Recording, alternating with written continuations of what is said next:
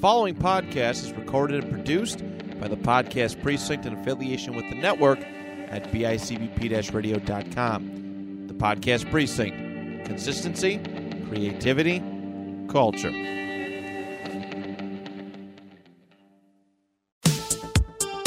Hello, everybody, and welcome back to another episode of Let's Talk But No Politics Okay. I am your host, Andrew Lenz, coming to you every Sunday on the BICBP Radio Network.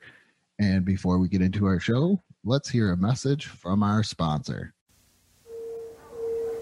Hello, Mrs. Lindsay. William? Hello, Stephen. You're not by any chance computer shopping, are you? Mm-hmm. If I can get some help. Well, right now, you can get a complete Dell system with an Intel Pentium 3 processor, plus all of this for just $7.99. Really? She's intrigued. Excellent. Because right now, you can get free shipping. Unbelievable. And as far as service and support, Dell's won more awards than any other PC company in the last 5 years. It's real easy. Just call or go online. Tell them what you want, and right to your front door comes America's favorite PC. Thanks, Stephen. Now you can get a Dell desktop with an Intel Pentium 3 processor and 6 months of America Online Internet service for just $7.99. Call or go online today, and shipping is free. There's great deals on notebooks, too. Dude, you're getting a Dell. Easy to buy, easy to own, easy as Dell. Thank you, Dell, for sponsoring us and getting things going. So today is it's an eye-opening day, I think, for me, as I'm doing a Matrix retrospective, and I brought in the Matrix man himself. Yes, sir. Mr. Bryce Benjamin of Sports Your Enthusiasm. How you doing, Bryce? Yes, sir. Man, we talking about the Matrix. I'm doing excellent, man. It's Taco Tuesday. You know, feeling wonderful. About to eat tacos and talk about the Matrix. What is better than that? By the time I get done with this, I can tell you a lot of things. Oh man. Oh man. All right, man. I'm curious to hear what you got to say.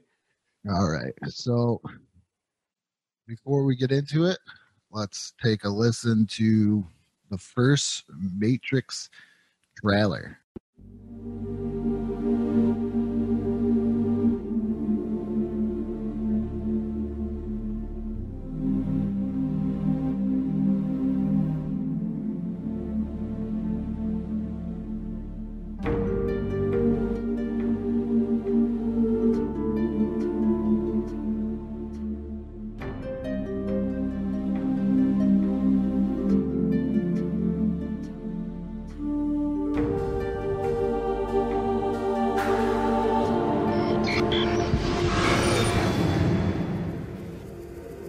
Have you ever had a dream, Neo, that you were so sure was real?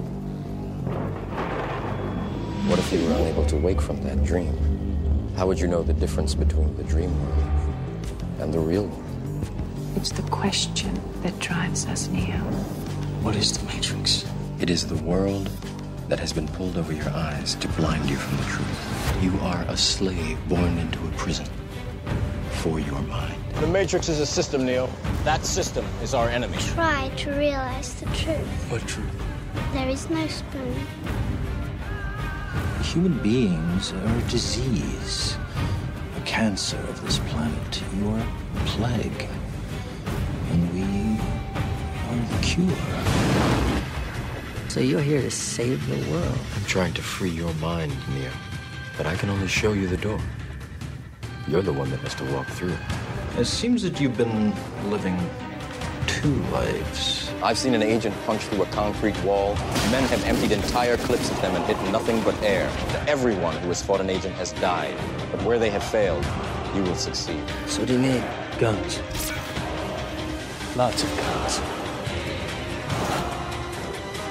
No one has ever done anything like this. That's why it's going to work. Mr. Anders. What are you trying to tell me?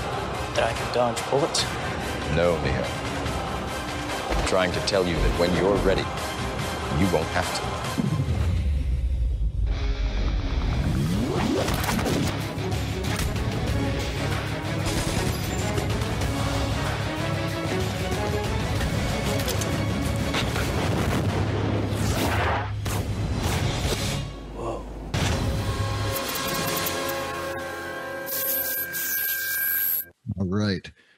So, your thoughts? This is where it gets really cool because I like doing this with you. I like doing it with like Matt Johnson and everything else because I was in high school when this came out. So the first one blew my mind with everything. I don't know how it worked for you. If you want to. The first Matrix, you know what? I'm not even coming in warm or nothing, man. I'm going straight for it. First Matrix, the very first Matrix, is the most important action movie of this generation of action movies. I'm gonna repeat that. The first Matrix movie is the most important action movie for this generation of action movies. And when I say this generation, I'm talking to basically anything 2000 and up. And the reason I say that, just the story, the special effects, the fighting sequences, the dialogue, like everything about the first Matrix for an action movie was just spot on perfect for me. All right, let me make sure I emphasize that. It appeases to every age group, right? Like this movie came out in 99. I was 8 years old, and I'm hooked on the kung fu fighting, and the gunshots, the bullet time, slow motion, dodging bullets. Like that appeases, a little 8-year-old kid like myself. That appeases me when I was 16. To this day, 29 years old, that's still some cool stuff that I'm watching. You know what I'm saying? So now, as I get older, now I can dive deeper into the movie and enjoy the dialogue aspects of the movie. Watching the interview where Agent Smith has Morpheus and, just kind of talking to him, trying to crack his skull to get those codes, the codes to Zion security, right? Mm-hmm. Like that dialogue, like that's elite dialogue right there for me. Like, I'm like, man, like that put me, that's not something I was looking for as a little kid, but as you get older, that's something that you appreciate. The way that they just set up the story, everything about this movie was to perfection for me. And I mean, I'm not gonna lie, I'm a little biased. I am, like I said, I love The Matrix. So, but still, man, like everything about it, spot on. I think you're right because after this, in the 2000s, the early 2000s was that whole stop motion thing. Everything in video games was stop motion. Yes. This was stop motion, they're getting shot at, and then all of a sudden I think it was Trinity, she jumps up in the air. Yes. Everything stops, the room rotates, and that was pretty mind-blowing for the times. Because that was crazy, right? Yeah. Like, I've never seen nothing like that. Like, you see slow motion. We've seen the slow motion, like they run in the Baywatch, the Baywatch jog.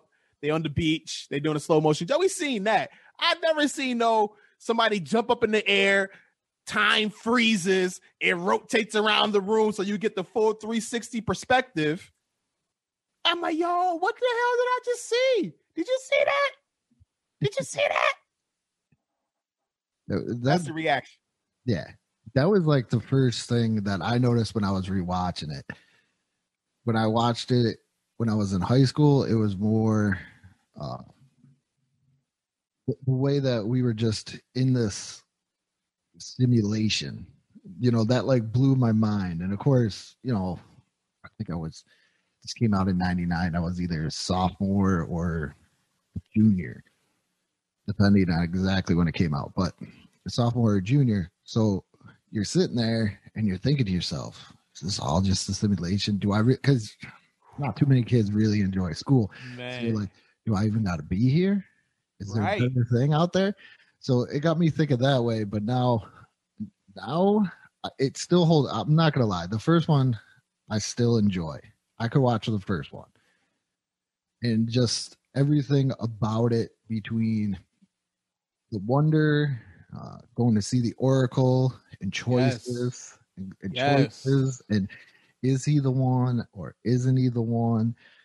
What exactly is going on there? What the hell is the one? They never answer that question. It's like we get what it was. It's the prophecy fulfiller, right? Like we understand that, but it was never no clear cut. Like this is the great Messiah. Like he's like the one. You know what I'm saying? Like that concept is like he's godly. Like they basically like this dude is a walking God amongst us to save us, to bring us salvation. I think the only time they really touched on what the one was is Morpheus was talking about, saying the one is going to come that can manipulate the Matrix from within inside. And other than that, that's all it was. So I still enjoy the first one. I'm not going that, and just that concept, man. Like you said, we're in a computer simulation, and we're basically food for computer AI. We're basically batteries, and they're the freedom fighters trying to save humanity. Like it's so many layers. It's so many layers to this movie. It's so many layers to this franchise. It just goes deep and deep and deep. Now, as we go further here, as we move along, it does get a little wild. All right, it does get a little wild. I will admit that. It does get really, really, really wild. The first one was good. And the other thing about the first one too is 99. Let's see, AOL. I kind of put a stamp on that, where everybody kind of had a home computer probably around 95, like the majority of the people. So this is only 4 years away of that, where most people just know computer as like I knew a lot of other kids that could do some crazy stuff with computers, but the average person just knew AOL. You got mail, you click on this, you go into this. Yeah, chat rooms. Yeah. So to have this movie, it was like, wow, the internet like huge, and there's something bigger. So that was the other thing that really got me going. They downloaded Kung Fu into his mind. Imagine that. Imagine sitting here right now, Andrew. You and I are just sitting here, and then you just decide, you know what? I want to learn jujitsu right now. And you just press a button, and then all of a sudden, 5 seconds later, you know jujitsu. That is ridiculous. Who comes up with some concepts like that? That is ridiculous. I'm trying to think if that was done before. I don't think it has, but I'm trying to deep dive into my brain. If I think of something, because there's some things where I'll get at the end of all this where I'm like, it might have been kind of done before. So with that one being done, Matrix is done. Let's take a listen to the Matrix Reloaded trilogy that came out in 2003.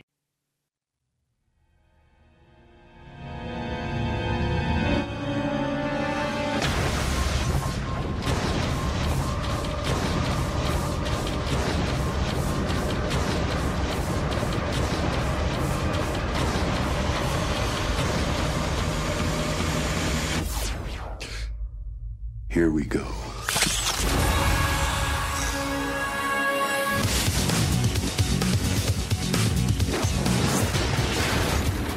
Hiya, fellas. It's him. Do we proceed? Yes. He is still only human. All of our lives, we have fought this war. Tonight, I believe we can end it. That's a nice trick. Upgrades. Mr. Anderson. Surprised to see me? So now he's found a way to copy himself. Now there's more than one of them. A lot more.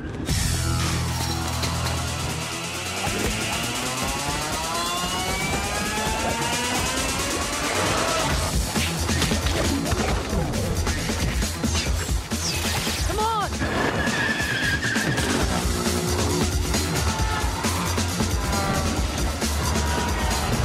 The machines are digging. They're boring from the surface straight down to Zion. There is only one way to save our city. Neo.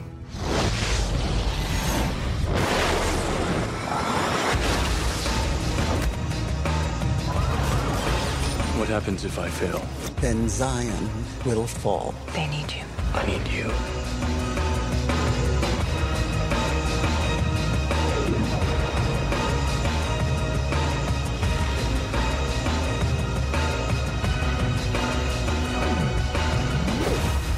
if the prophecy is true?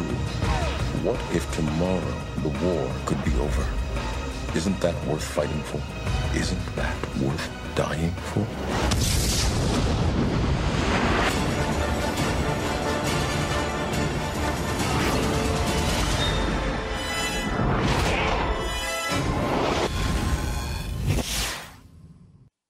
Okay, this is where it gets really weird because we start to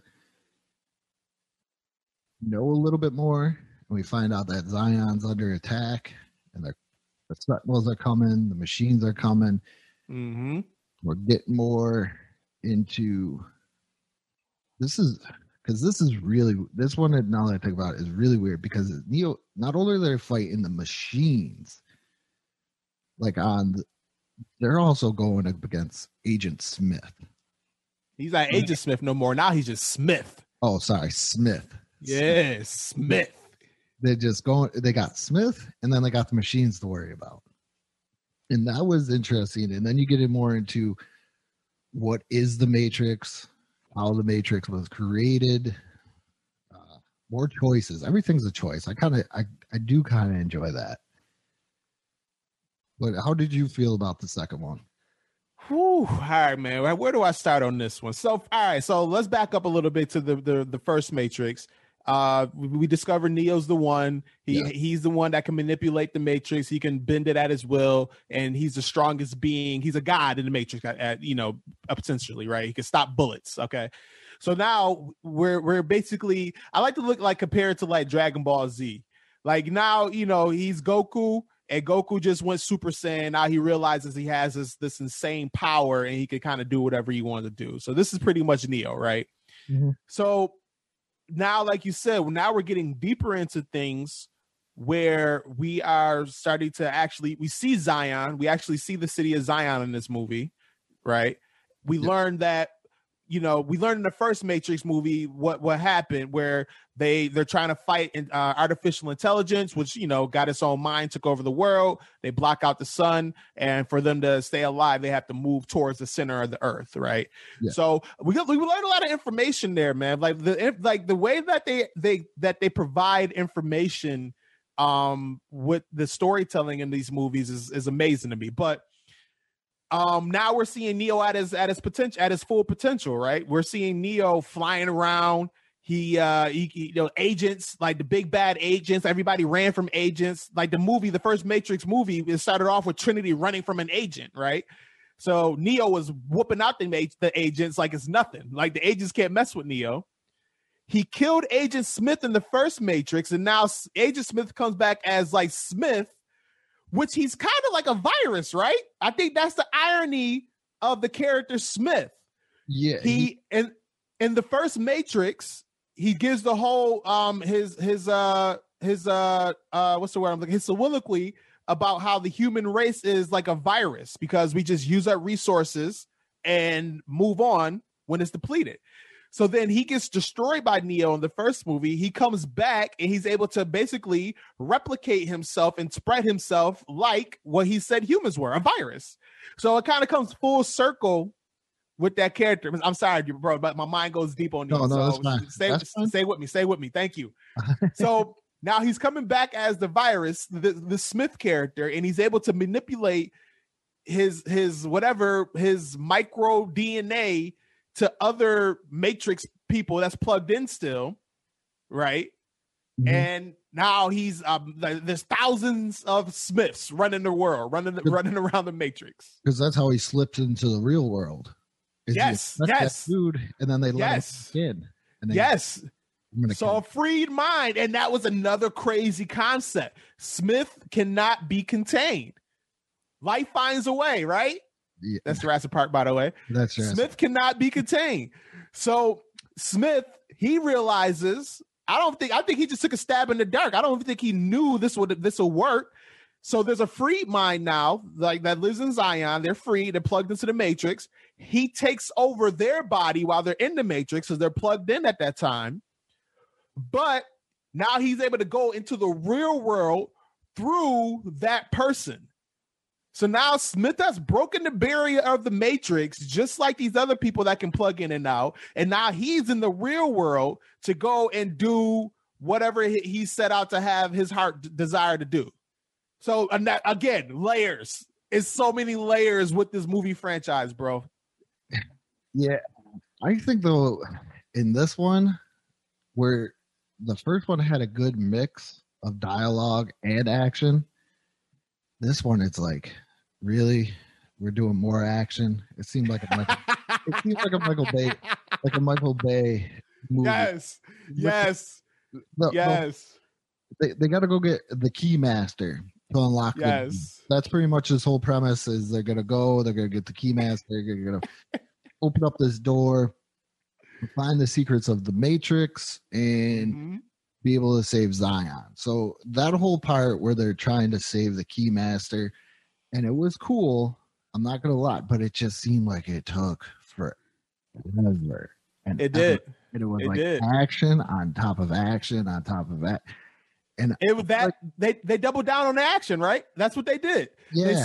They took what they did in the first Matrix and they literally tripled it. They didn't even double down, they tripled it because it's pretty much an action scene almost like every 15 minutes of that movie. Oh yeah.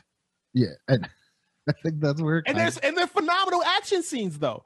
It's not like they're bad action scenes. It's just that it's like, okay, here, have some water, finish this bottle of water. 15 minutes later, okay, here's another bottle of water, and that's your another action scene, right? Like it just continues. Yeah. At some point, you want to pee.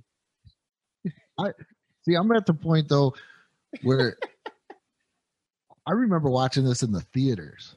I went to the theaters to go see this one, and it was good. I liked it, but now it seems like, oh my goodness, do we really need this much shooting, this much karate? Do we need the explosions? Do we need this? Do we need that? And I felt like in this one, because that first one, like you said, it set up everything so perfectly with dialogue, telling the story and everything else. This one, it seemed like they were like a giant action sequence, a little bit of talking where, you get kind of a picture, and then more, giant action sequence, or even just the celebration. Like Zion turned into a rave when they were like, that was fire at the Morpheus' speech. Yo, Morpheus' speech. That's one of the top 5 speeches in movie history in my lifetime. Morpheus' speech gets me lit every time I watch it. Like sometimes I just got to get hyped up real quick before I go to the gym or something. I might watch a Morpheus speech, that specific Morpheus speech. This is Zion, and we're not afraid. You can't tell me he wasn't that didn't give you no trembles, man. Come on. It didn't. It was good. But that was excellent. Like these machines.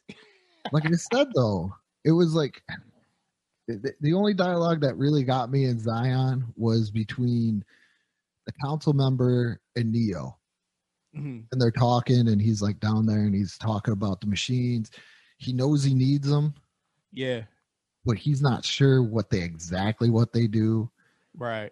How to fix them or anything like that. It kind of got me thinking about today. Like we use computers, we use TVs and all this stuff. Or even I have a sprinkler system. I still don't know how to use it because everybody in Texas has a sprinkler system, but it's something that you kind of need, but you're not quite sure how it works. I'm at that point. I'm not sure how it works, but I know I need it. You know you need it. Yeah. I know I need it. It was kind of cool. That one got to me where we need these machines, but we're not quite, a lot of us are not quite sure of what they do or what their full capability is. Right. I feel you. So I like so the dialogue in this one wasn't as good as in the first movie, right? We could both agree on that. Not even close, right? But I do feel though there was still, this one wasn't necessarily like the back and forth dialogue. It was more of like the monologues. And this was the movie for monologues because Agent Smith had a really nice monologue. Yeah. When he's talking about purpose. purpose to drive you, purpose, that was like fire. But it's not a back and forth between him and Neo that was really interesting. It was what him going off as he displays that he has the ability to copy himself to Neo. So that was a fire scene. The Morpheus speech, the Oracle telling Neo what Smith is. He's your negative, he's your opposite, he's your dark to your light. Like that's a crazy concept.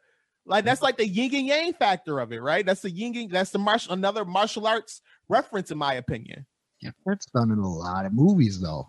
That's done in a lot of movies. That's fair. That's fair. It's done in a lot. So they're paying homage to those older martial arts movies or other movies that did that before its time. So let's say that, right? Yeah. And the architect at the end, I think that was the most crucial part. That was confusing as hell. It's still confusing. Okay. Thank you. It's confusing. That's where they went. They kind of, they went a little, they veered to the left a lot in this movie. They veered to the right a lot in this movie. When that architect came, they just said, F it, we're going all the way over.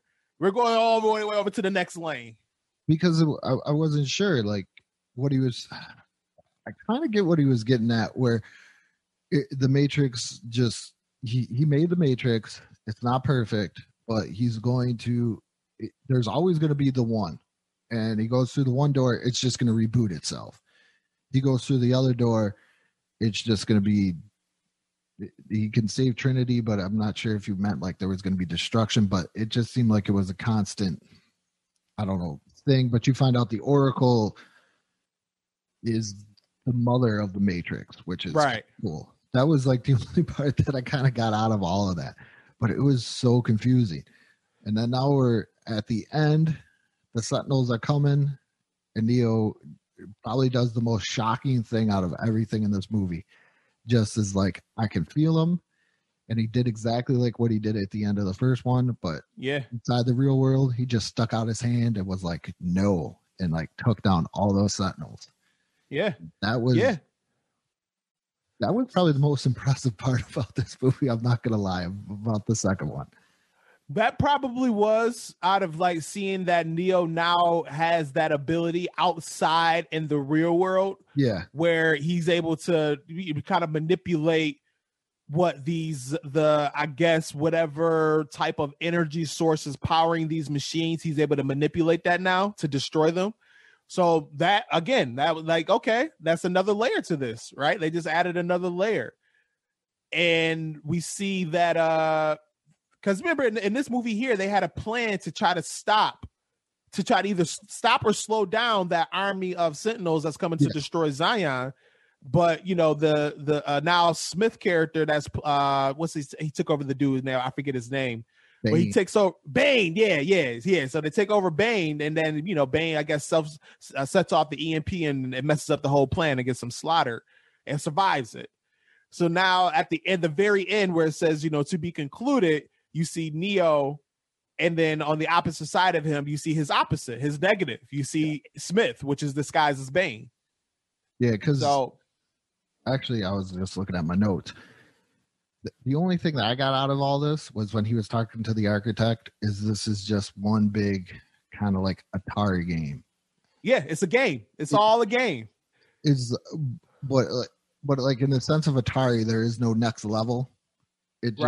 It's just the same level, and it restarts maybe at a... Yes. I don't know if this is going to start at exactly like an Atari game where it's a higher difficult, but it's just your same screen over and over again, but it's just going to restart. It's going to restart. It's going to restart. That was like the only thing I got out of that whole entire speech. And another thing with that, though, so basically what we learned in that, because I had to watch this, like it took me about like the 20th time I watched this movie for me to finally, like maybe even more than that, to finally get what happened there. So basically what I took out of it was that the same thing happened before. So the one reached the architect to try to save Zion because this is the prophecy. This is what it's said to do. He reached the prophecy, right? This is what they've been basically told what they need to do. And then all the other ones decided to save Zion by pretty much restarting all of the events and basically started from scratch. And then here we are again. So that happened, like 7 other times? Yeah. So Neo was the first one to not go through that door because Neo is the first one, literally the first one to kind of understand that this game isn't going to end by me going through that door. I have to choose this other path. And yes, it's going to be the harder path. It's going to be the more difficult path, but this is going to be the actual path to salvation. Now, we don't understand that just yet in the second movie. But once we get through the third movie, and then once they're, at the end, now we understand that. Now we get that. So let's move on to the third movie right here.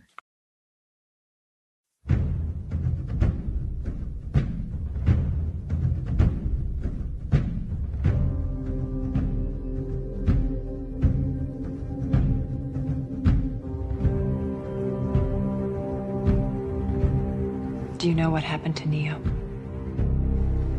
He is trapped in a place between this world and the machine world.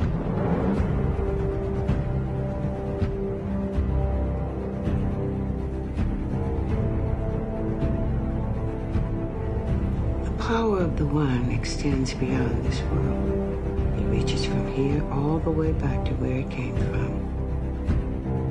Where? The source. That's what you felt when you touched those sentinels. Everything that has a beginning has an end. I see the end coming. I see the darkness spreading. I see death. And you are all that stands in his way.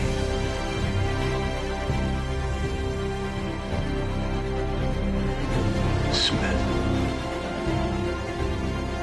Very soon, he's going to have the power to destroy this world, but I believe he won't stop there. He can't. He won't stop until there's nothing left at all.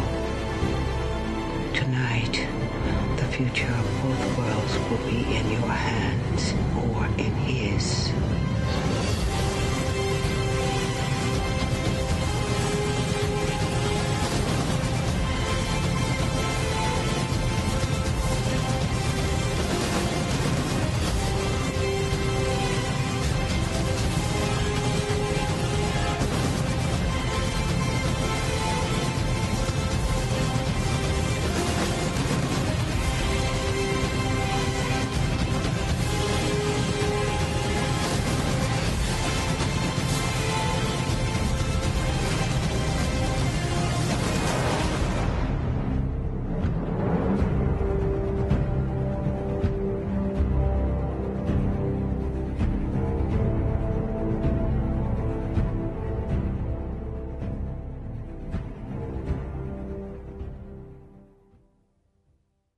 All right, so here we are at the third movie, which I never realized. Did you know that they were released in the same year?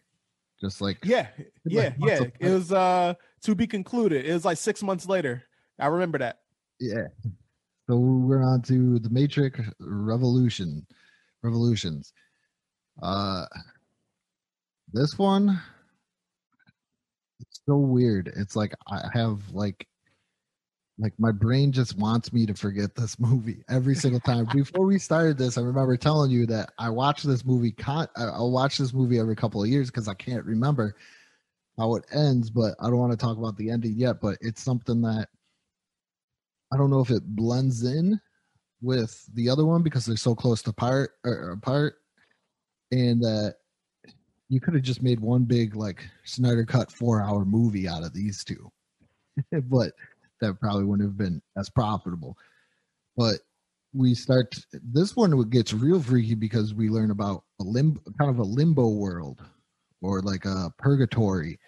Yes. Where it's the train station, and that's where Neo went to. Like, he's not in a coma. His soul is stuck in between the real world and the Matrix world.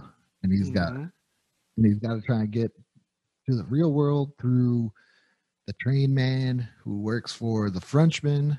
We didn't even talk about the Frenchman I gotta show him some love. Some love. Okay, we could talk about the Frenchman now because, like I said, these movies, it's pretty much one big movie. You're right. It's one big movie. It could have been one big movie, and everything would have been fine. And I don't know why. the only reason why I could think they separated them because they didn't want a 4.5, 5 hour long movie. Yeah. Like the standard now today for a blockbuster. Right. And it also equals more money to have 2 different movies. Right. Yeah. Yep. So, but they blend. They just blend these two. Yeah. But if you want to show love for the Frenchman, show love for the Frenchman. Right. So, like you were saying, like you was just stating, Matrix Revolutions is pretty much just the conclusion of basically Matrix Reloaded. It's what like the full movie, and they honestly could have just made one big movie, but you know, it's a different time back then, and they split them up into 2, which they came out 6 months apart, which is perfect timing for me if you're going to go ahead and do something like this, right? Yeah. Now, with the interesting thing about that purgatory world that we discover, so Neo, when he does the thing at the end of Matrix Reloaded where he fills the Sentinels, he stops them, he goes to that world. He passes out, he goes to that world, and we didn't know that at the time where it happened. But then in this movie, we figure out, okay, yeah, he's in that world now. Now, this world is created and pretty much manufactured and owned by the dude called the Train Man, right? So the Train Man is pretty much able to move you from basically one side of the world or one different section of the Matrix to another through this purgatory world through his train system. And he works for the Frenchman, who we learn is like, what is he? Like, he was like, he's like a step below the Oracle and like a step below like Smith, I assume, and the Architect. Like, he's like just like like if you're ranking like God tiers, he's like a 3rd tier God maybe or something like that. I don't know. Like, is he above Neo as well? He's able to kind of capture him and put him in his purgatory world. So is he above, like just a notch above Neo? That was always interesting. That's always interested me, and I'm still always having that conversation. But anyways, we're getting off track. So then the Frenchman we see in the second movie, he has like I still don't understand his concept. But anyway, he owns a key maker. He has a lot of power. He kind of does whatever he wants to do. He captures Neo. He holds him hostage. And then Trinity, Morpheus, and then Seraph, they go to save Neo because they know they have to go through the Frenchman to do it. This was an interesting thing. So when they get to the Frenchman's club and they kind of just, walk through it after shooting up the entrance or whatever, they get to him. And he's saying that for me to give you your savior, I want you to give me the Oracle's eyes. Because I want to see like the all-knowing future. I want to see everything that's going to be happening. And what did the Oracle say? What do all men with power want? More power. So that's what this Frenchman computer program wants. He wants more power. But he kind of understands how desperate Trinity is to get Neo back out of the AKA the power of love, right? And his wife explains that to him. Now, the most interesting thing I found interesting about that one is not that, okay, Trinity loves him so much that she's willing to die for this man. Is that this dude is a computer simulation and he doesn't want to die. Like, that's a very interesting concept to me, where it's like, yo, he's a computer simulation and it's still with the, like, he still has the feelings and like the still can be scared and things of that nature there, where it's like, yo, I don't want to die right now. So here, take your boy back. I'm good. That was kind of interesting as well, because that was the big question is he just I know he's pretty much just another program and he just creates things, because remember in the second one, he talks about making the cake. Yes. And everything else. And that was an interesting concept. In this one, he didn't have that big of a role, but they do get him back, and they don't have to get the Oracle's eyes. Because I don't think they could have done that. I think they would have just straight like shot him. They couldn't have done it. No, they couldn't. Yeah. The Oracle, she gets taken over by Smith. Even if they agreed. That's not until later on, though. Right. But Neo comes back and Neo visits her, and she's different. It's a different. Yes, yeah, you're right. Yep. I don't know why they did that. I don't know the significance in it. They acknowledged that too. Yeah. But yeah. I don't know if the actor died from the first one to the second one, but yeah, maybe they couldn't come to agrees, like contract agreements or something. And something happened. Yeah. Something happened, but they tried to spin it as much as they could. They did a decent job doing it, in my opinion. Which you could have done it in this movie easily. It's not like an Iron Man where all of a sudden you see Terrence Howard and then right. That's a right. big difference in acting style and everything. Yeah, don't look nothing alike. No. But you could get away with it because it's a computer program. It can morph, it can change, it can do different things. Right. But they get Neo back. They go to visit her. Still really no answers. Like everything's just like, I'm not gonna lie, I've never done it, but sometimes I feel like you got to be on straight acid to understand some of this stuff. And I'm sorry if there's, but that's just how I felt. Like my brain doesn't gravitate, or you can't like wrap my head around everything. So it just seems like everything. You know what it reminds me of? It reminds me of you get in trouble as a kid and your mom's like talking to you about choices and you made this choice. So that's all it reminds me of is a big giant lecture about choices. So, and it just continues from there. I never heard somebody explain it that way, but that's a good perspective. I like that. Come on, I like that. We've all gotten in just one big choice. Just one giant movie about choices. That's all it is. But when he comes back, and this is good action. I'm not gonna lie, this is kind of cool action because it's different. Because now we see more action in the real world when they start bringing out those big mech suits and they start blasting everything. Yeah. They went to war. The machines attacked Zion. They tried it in their defense. This is the last stand. This is this is humanity's last stand against artificial intelligence. This is basically Terminator. That's pretty much the concept that they following right there.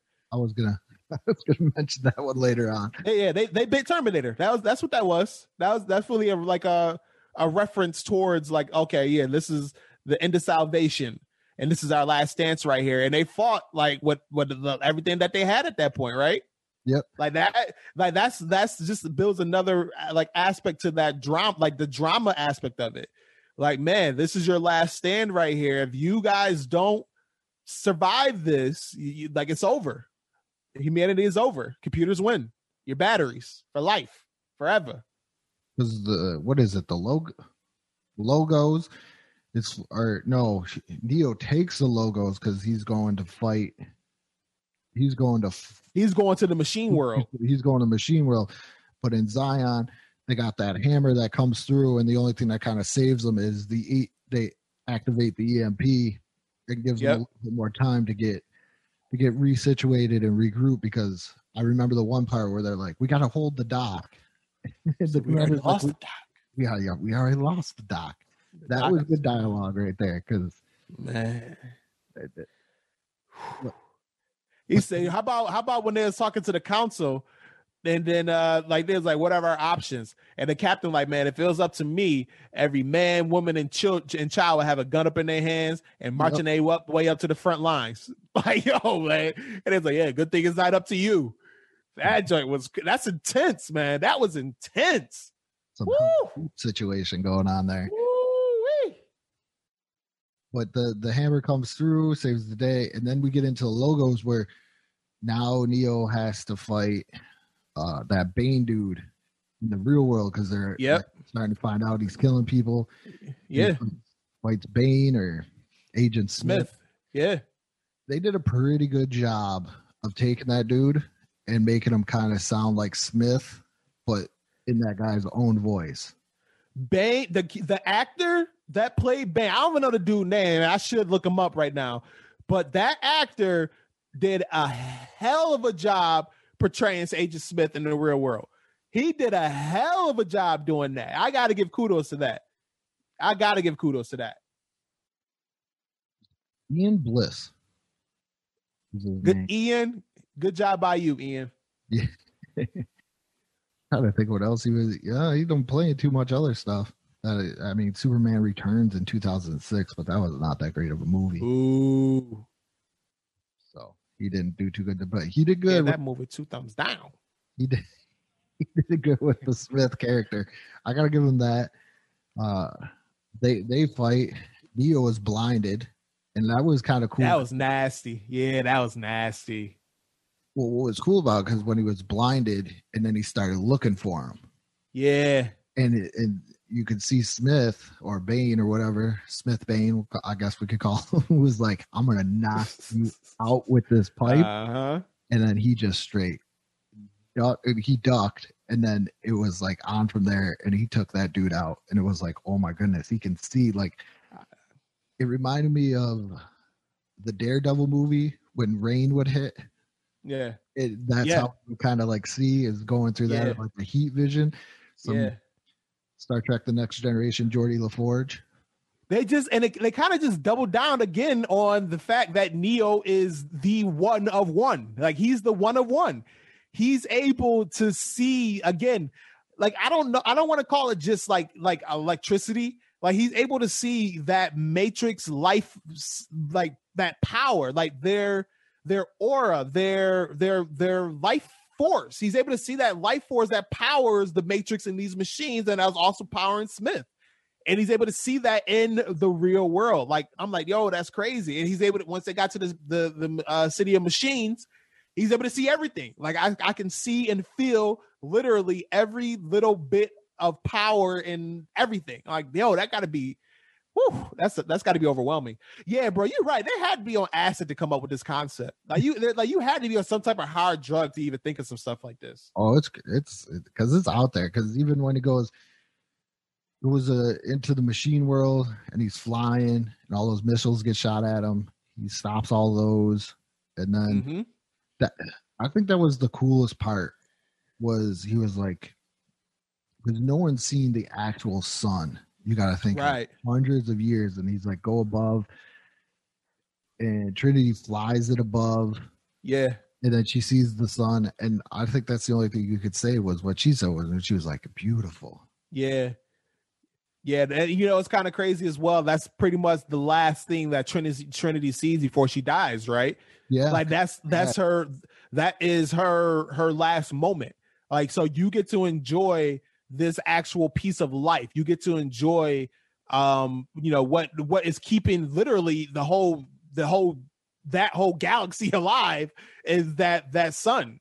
So you finally see that. You've never seen that before in your life. You're probably the only one to see it, and probably the last person to ever see it. So yeah, that was kind of dope as well. Yeah, that was. I agree 100% on that. Yeah. And then this is where, once again, it gets super confusing. I know he's got to face his negative. He gets plugged back into the Matrix by. It felt like they could have done better with the AI. But listen, this is so crazy because this virus, the virus known as Smith, he has become so powerful that the machines that created this program is now becoming more powerful, that the machines can't contain it. And now he's threatening to take over not only the real world and like the Matrix world, but now also the machine world as well. Like, that is how strong Smith is becoming by spreading throughout the Matrix, and then also having the power to leak out into the real world as well. That is how strong this dude has became. And the machine world, like, well, I guess he's like the leader, like the god or whatever, the captain. Yeah. I'm assuming, whatever it was. He is so desperate. He's turned into the only thing that can stop this virus right now in Smith, and that's Neo. Like, that's how desperate he was. And then the only thing Neo wants is peace. Like, yo, I want you to stop this war. I want to stop fighting. And if I do this for you, it's over. Now that I'm like reading the whole after the fight thing on Wikipedia, it makes way more sense to me that he had to assimilate him to be able to delete him after that whole fight. And then pretty much from there, it goes, Zion saved. I guess the Matrix is rebooted because the architect and the Oracle are in the park. That girl makes the sunrise, and then Satsi. That is the end of the Matrix trilogy right there. So a little bit of things, like I said, going through Wikipedia, I found out that Gloria Foster, the Oracle that played the Oracle in the first and second film, she died, R.I.P., before completion of the third film. She did look a little sickly in the Matrix Reloaded. She did look sickly.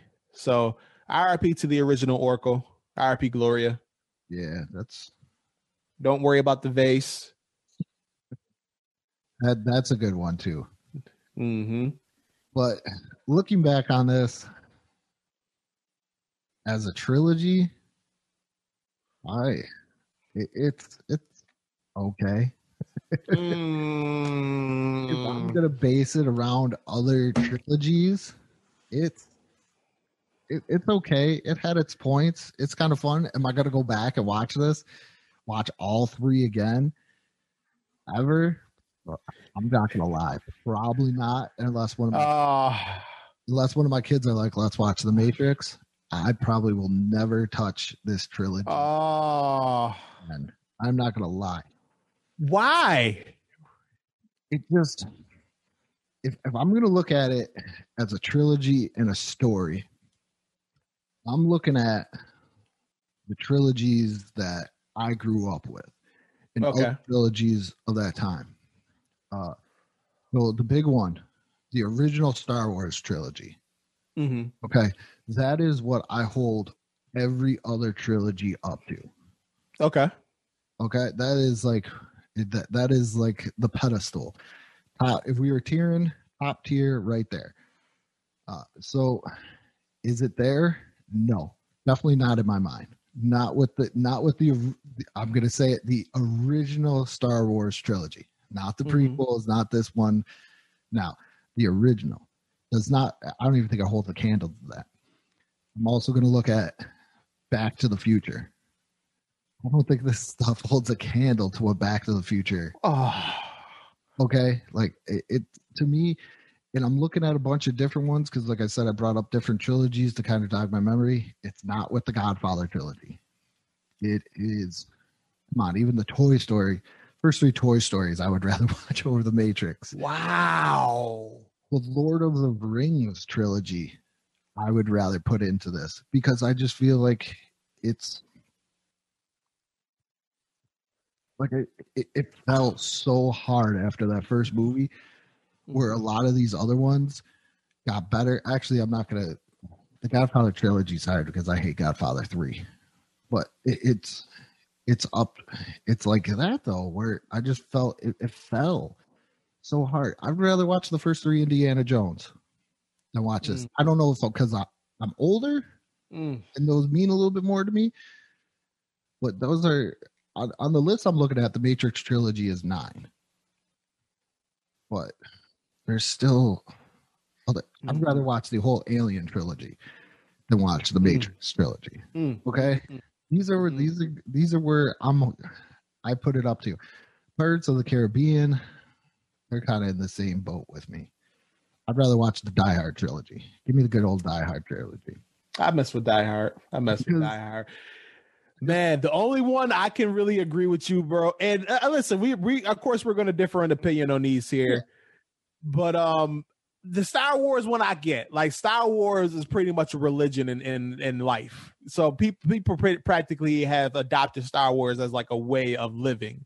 So I can get that. Like I can get it's hard to beat Star Wars. Those other ones that you mentioned, though, man, like Matrix is right behind Star Wars for me. It's right there.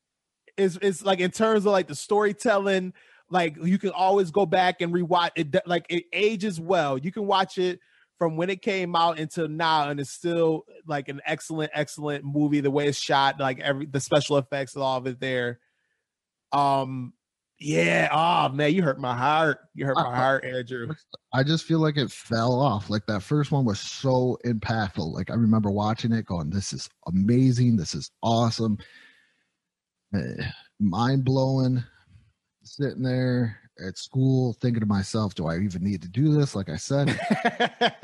And then as I watch it today, the first one is still good. And then I got to the second one, and then the third one, and I feel like it just keeps on falling off. Like I said, it just seems like that third one, like my brain is like programmed through the Matrix probably just to forget. Like I completely forgot even about the last thing I always remember before I rewatch this is her looking at the sun. I forgot about the fight with Smith. I forgot about the ending on the bench. These are all things that I just forgot about because I just, at certain points, I don't know if it's because I think I wanted it to end differently or something. Yeah, you know what? I will agree with you on that one. The third one, the last one, they could have definitely took it at a different angle to wrap it up. Like the final battle with Smith, I think they kind of overdid it with that one. Like, okay, they're dressed in rain, or they're dressed in all black. They're fighting in the rain. Like I get all the effects. You want to make it like the dark and eerie final battle scene and stuff like that. But like I'm like, yeah, I wish I would have been like, like indoors or something like that. Like on a rooftop maybe, and then like the flying around fighting each other stuff. That was a little bit too much. That was a little bit too much right there. I felt like again, it's. I'm not going to say that it's not. I don't know how to put this where I don't sound like cynical a-hole, but the negative, the light and the dark, that's always something in a movie. So that was always something like there. And then the Matrix, his power within the Matrix and outside, it just reminded me of the Force with Star Wars, where you just be like, no, and just stop things. In the newer one with Kylo Ren, when he just stops the beam and he's like, that's what it got me into. But I just felt like what they captured in the first one, they just didn't stick with it. And they were like, we're going to appeal more with the action and the fighting. Like that whole Keymaster thing, it just felt like that took way too long. Just way, way too long. And I'm like, oh my goodness, is this going to end? I want more. I felt like it needed dialogue. Like you can have action, but it needs dialogue. That's what makes, I think Star Wars really good, and I think that's where a lot of the prequels kind of fell, and these other ones it's got to be a balance, right? Got to have a good balance, or even in this, it's got to be a balance between your action and your dialogue and explaining. And it just got way too confusing. I know there's probably some people out there that are going to be like, "What do you mean it's confusing?" But to me, it was kind of confusing of what was going. What the Matrix was, what was going on. I understand pretty much what it was, but how to end it, and it just came out to be a game constantly. And like I said, going through it, just each movie didn't get better. The only other thing I could think of that goes with it is I recently watched. I don't know if you've ever watched all the like old Mad Max. Not the old ones, no. Okay. I watched like all three of those because I watched them as a kid, and I'm noticing now if I watch something as a kid, other than like Star Wars and Back to the Future, it just blends together. Yeah. So I watched all three of them. First Mad Max, really good. The second one, really good. But then the third one, Beyond the Thunderdome, it was good, but it wasn't like really good. And I felt like that just fell off. I think if you're going to make a really good trilogy, it's got to either get better or it's got to be on the same length. Not to say Witcher 3 was like totally awesome, but you look at Lord of the Rings, you look at Star Wars, those all escalated. Some people say Empire Strikes Back is better than the original, and they all got I see that really, really, really good. And this one, I just feel like it just started like declining. Like I wanted more explanations not more fighting. See, that's where, again, we disagree there as well. Because I feel like, it reached a certain peak with the first one. And then with the second one, it kind of just flatlined. It kind of just tailed off.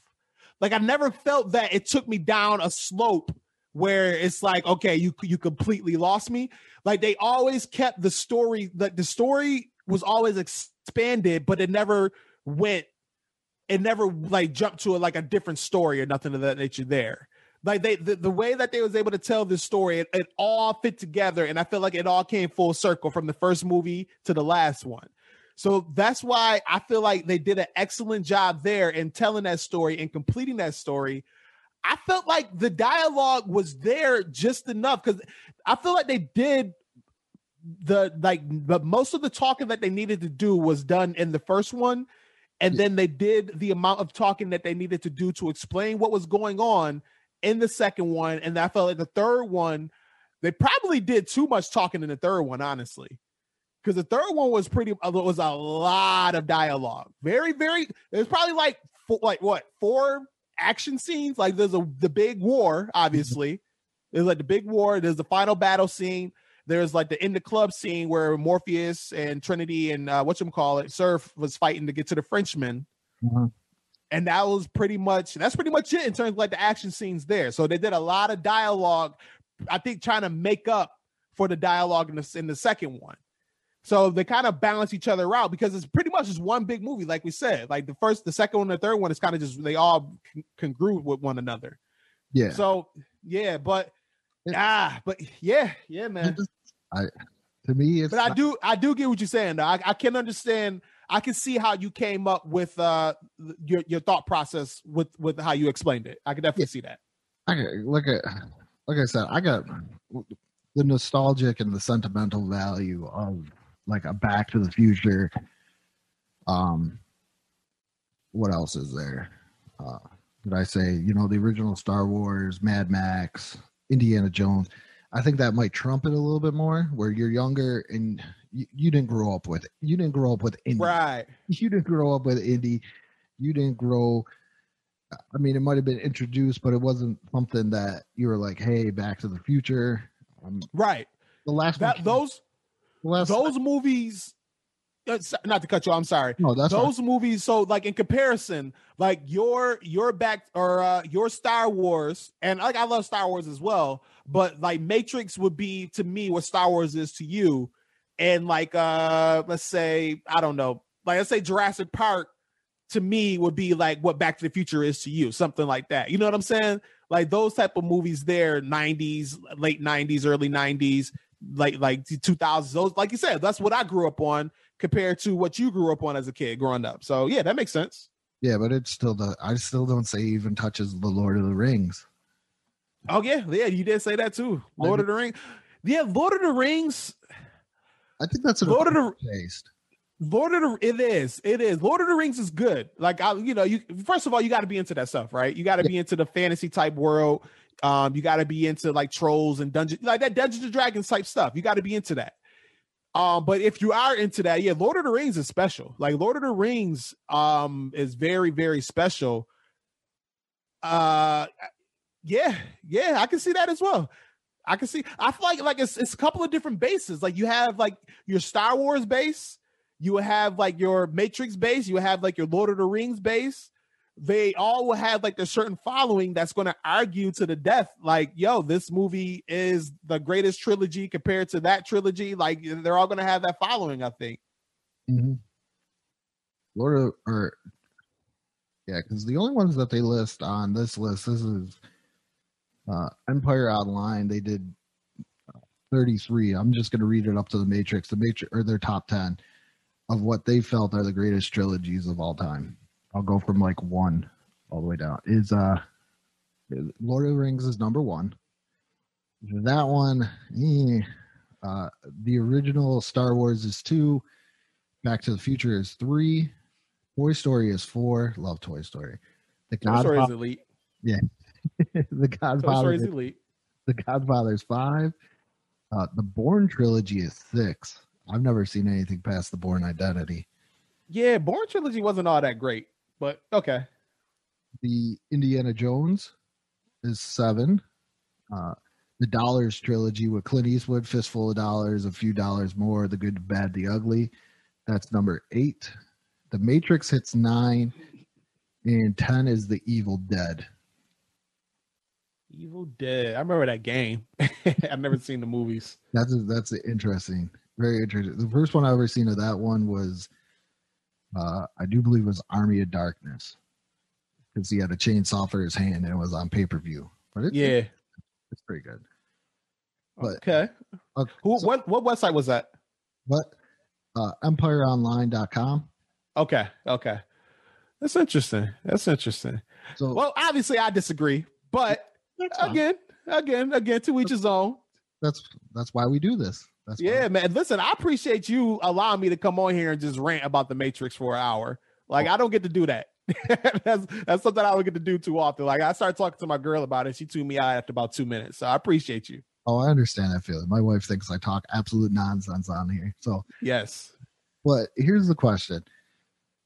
December 22nd of 2001 is the untitled 4th Matrix film. Do we need a 4th Matrix film? No, they should just leave it alone. But I am going to watch it, though. Like, I got to watch it. But still, it's just one of those things there.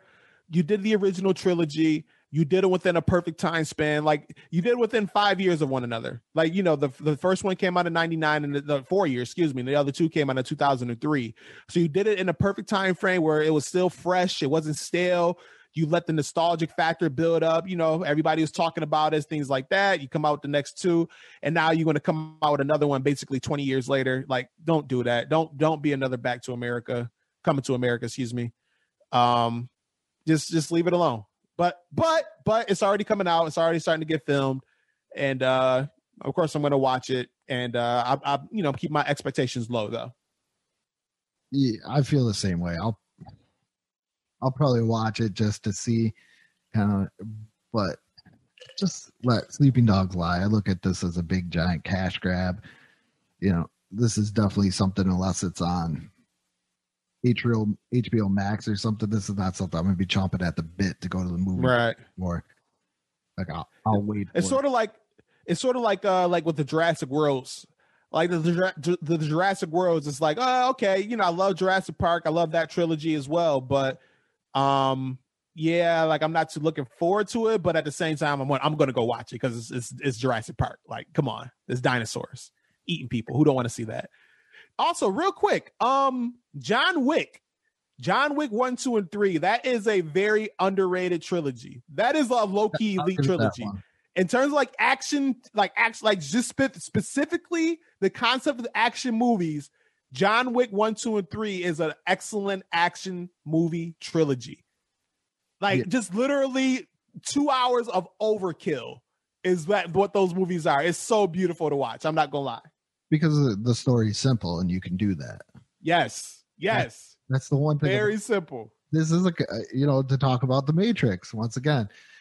This is a complex story. Very complex. Complex. We need answers, not you can. But that's the thing, though. Like, that's what makes it great for me. You can do a podcast about it and literally talk about and they just come up with different theories and concepts. Like, we can go to church about this. You can legit do that. Same thing. That's what makes a great trilogy. That's why Star Wars is so great. You can go to church about Star Wars. You can. I've seen some crazy things out there that's going out with Star Wars. But yes, I'm looking at the cast, and they don't even have Morpheus on here. Yeah, that's gonna be a dud. They don't have Morpheus, but Jada Pinkett Smith's coming back as Niobe. The only people that I can recognize is, I don't even know who this guy is. He was in one of the movies. Oh, the Frenchman is going to be back. I kind of figured he's a popular character.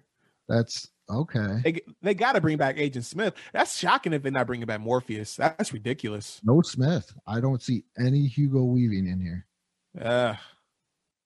I don't see him. Keanu Reeves. What's his name? You say Hugo Weaving? Hugo Weaving, I believe his name is. He is awesome. I like him. He was excellent in V for Vendetta as well. Oh, that's a very underrated movie. That is. A lot of people don't like that movie. I love it. I love that movie. Yeah, I fell in love with that movie the first time I seen it. Yeah, Hugo Weaving, I do believe. If I'm not saying his name right, don't get mad. His monologues, like he's a king of monologues in movies. Like anytime he gives up, like you give him a good minute or 2 minutes to go ahead and just like give a speech, he nails it every time. Him, and then also I forget his name. He played in Inglourious Bastards. The German. Oh, you know what I'm talking about. I can't think of his name.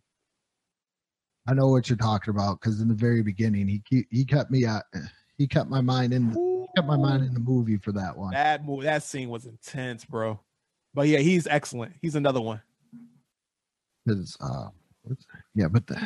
I don't see how you're going to be able to do it without Morpheus, and they're going to probably explain Morpheus died or something crazy, and right.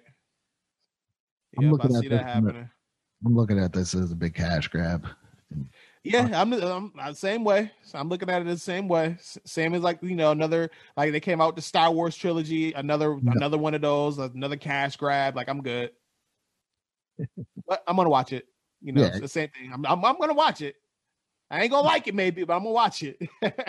Watch it to hate it. You gotta at least give it a try. It's like broccoli. It's vegetables. Right.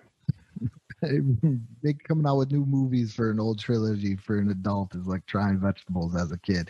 You may not like it, but you better eat it because you have to. Seriously. All right. Well, thank you for coming on and doing this retrospective with me on the Matrix trilogy, even though it's opened my eyes to how I truly feel about the Matrix trilogy. Sorry we don't have the same things, but hey man, it's all good. Yeah. Listen, we was able to have the conversation. This is what it's all about. We go in, we give our opinions on it. I learned something. You kind of open my eyes to a couple of things. You open my eyes to different perspectives of it. Mm-hmm. Hopefully I did the same for you. You did. I can understand where you're coming from with it and where I'm coming from with it. And I think it's just the big difference is like a generational gap. Yeah. If I didn't have all those other trilogies from like the 80s, I'm pretty sure I would be on the same boat as you. Yeah, I feel you. But I had cool characters like Indiana Jones to grow up with, so. Indiana Jones. Indy was the man. I'm gonna take your word for it. You haven't lived until you watched an Indiana Jones movie. I did like the video game. I did enjoy the video game a lot. No, you got to watch the movies. You got to watch the Raiders. You got to watch Temple of Doom, Last Crusade. Do not watch Crystal Skull because that's absolutely horrible. But thank you for coming on. Anything you want to plug, talk about? No, man, just keep doing your thing, man. I love coming on these and talking with you, bro. These are always a good time. Yeah, just keep doing your thing, man. Let's plug you. Yeah. Andrew Lenz, man, the man. Appreciate you, bro. Appreciate you for coming on. It's good. You laid the seed for doing this. You're like, I want to talk about the Matrix, and I was like, that's a cool little topic because I always, like I said, I always forget the end of the last one, and my brain just wants me to forget it. So I was like, yeah, I'm gonna give this a chance. I'm gonna dive into it and see how I feel about it. So with you, I probably would never have sat down in all three of these. So I got to give you appreciation. Thank you. All right, man. Until next time. Yep. And thank you everybody out there for listening. And you can catch new episodes of Let's Talk But No Politics Okay every Sunday on the BICBP Radio Network, Apple Podcasts, Spotify, Google Podcasts, and Amazon Music, as well as bonus episodes every Friday on the Helium Radio Network at 7 p.m. Go check out the Facebook page. We're on Instagram and also YouTube, Retro Gameplay, This Week in Pop Culture History Review. Go check those out as well. And with that being said, good morning, good afternoon, and good night.